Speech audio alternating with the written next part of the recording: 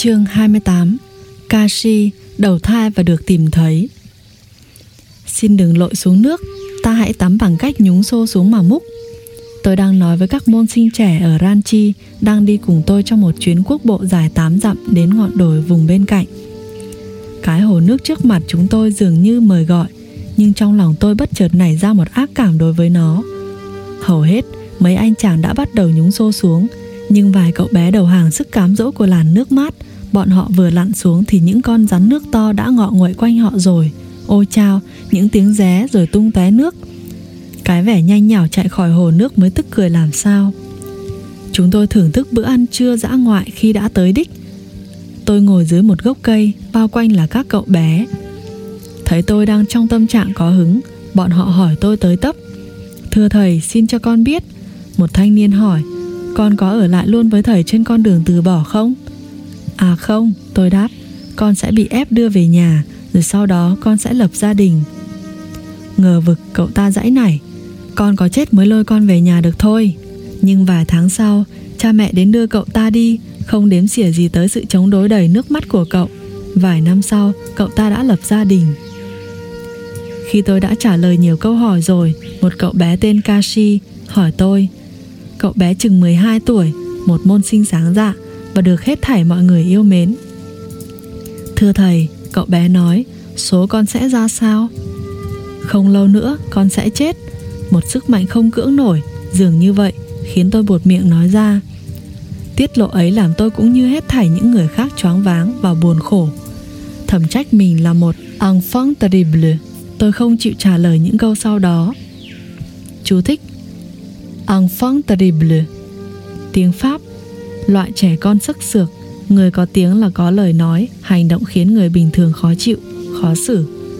Chú thích của người dịch ban biên tập. Hết chú thích. Khi chúng tôi về trường rồi, Kashi đến phòng tôi.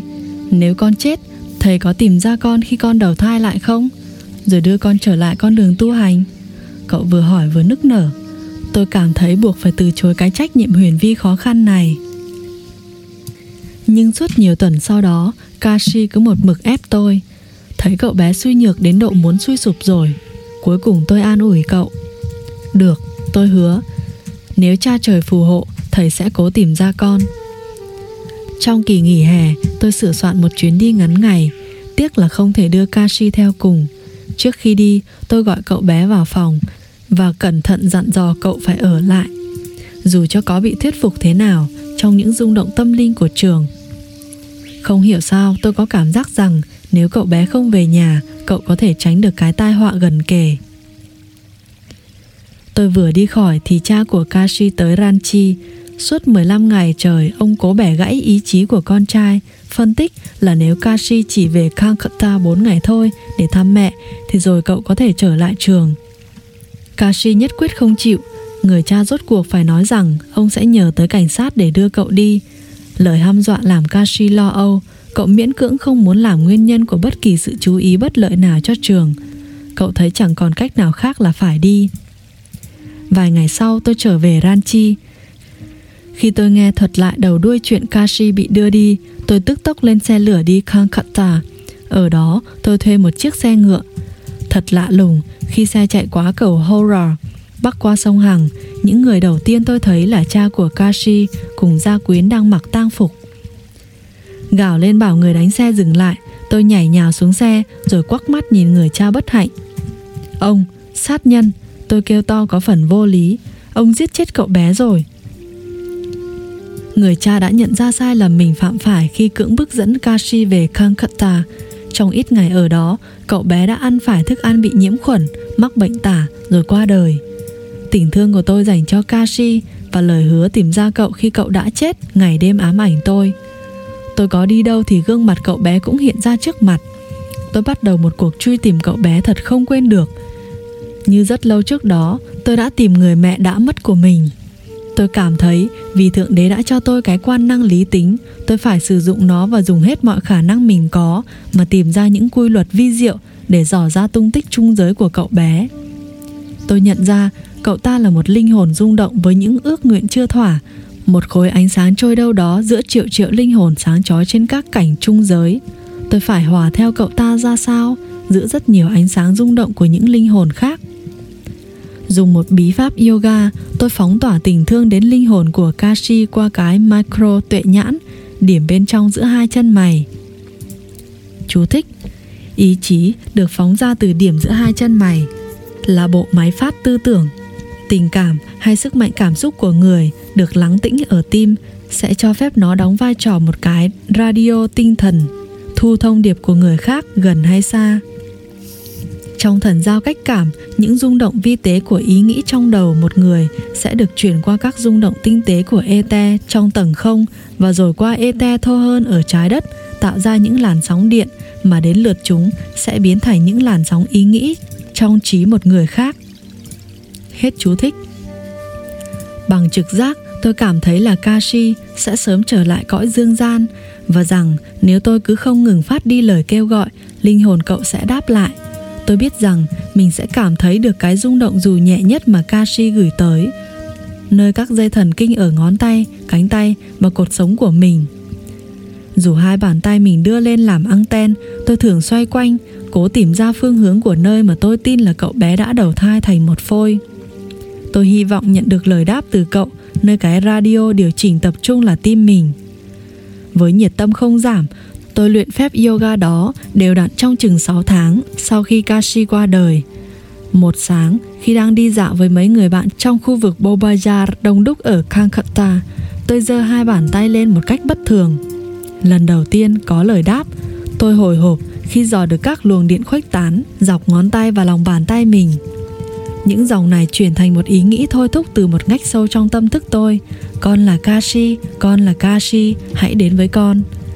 Ý nghĩ trở nên gần như nghe được khi tôi tập trung vào cái radio tim mình. Bằng tiếng thì thầm hơi khàn riêng có của Kashi, tôi nghe thấy lời cậu gọi đi gọi lại nhiều lần. Tôi chụp tay một trong những bạn đi cùng, Prakash Das, và mỉm cười sung sướng với anh ta. Chú thích: mọi linh hồn trong trạng thái tinh khôi của mình đều toàn năng. Linh hồn Kashi nhớ hết mọi đặc điểm của Kashi, cậu bé, và do vậy bắt chước giọng khàn của cậu để khơi gợi sự nhận biết của tôi. Hết chú thích. Có vẻ như tôi đã xác định được chỗ của Kashi rồi. Tôi bắt đầu xoay quanh, khiến các bạn và đám đông đi ngang buồn cười ra mặt. Các luồng điện nhói qua mấy ngón tay tôi chỉ khi nào tôi nhìn về phía một con đường gần đó, được đặt cái tên thích hợp là hẻm rắn. Những dòng điện siêu nhiên biến mất khi tôi quay qua các hướng khác. Tôi reo lên, hồn Kashi hẳn là đang sống trong bụng một bà mẹ nào đó sống trong hẻm này. Các bạn và tôi tiến lại gần hẻm rắn. Các rung động nơi hai bàn tay tôi đưa lên trở nên mạnh hơn, dễ nhận thấy hơn. Như thể bởi một viên nam châm, tôi bị hút về bên phải con đường, tới trước cửa một ngôi nhà nọ. Tôi sững sờ khi thấy mình bị chôn chân. Tôi gõ cửa trong một trạng thái háo hức cực độ, nín thở. Tôi cảm thấy cuộc tìm kiếm lâu dài và lạ lùng của mình đã có một kết cục tốt đẹp. Một người hầu ra mở cửa, bảo tôi là chủ của cô đang có nhà.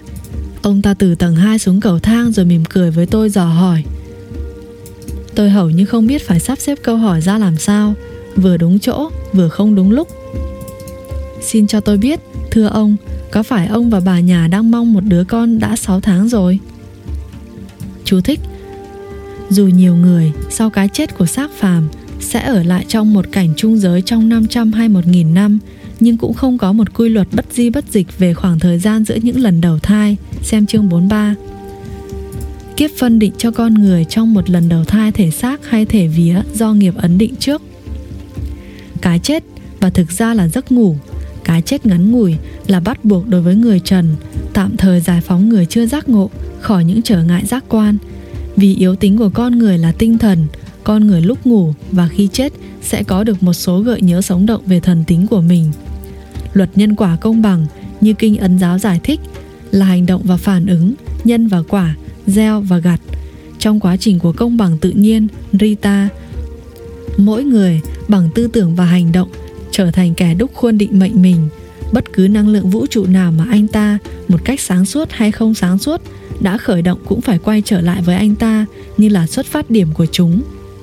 Như một chu kỳ tự hoàn tất không lay chuyển được, thế giới giống như một phương trình toán học, cái mà dù ta sắp đặt thế nào, nó cũng sẽ tự cân bằng.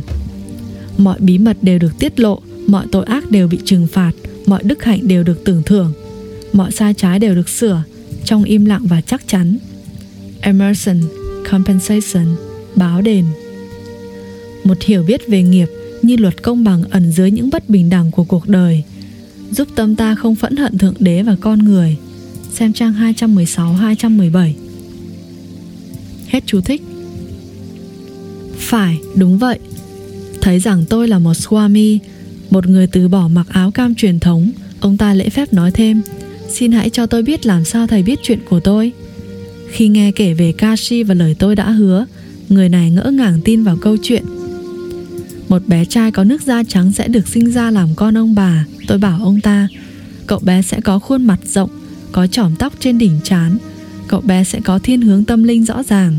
Tôi cảm thấy chắc chắn đứa bé sắp ra đời sẽ mang những nét giống với Kashi.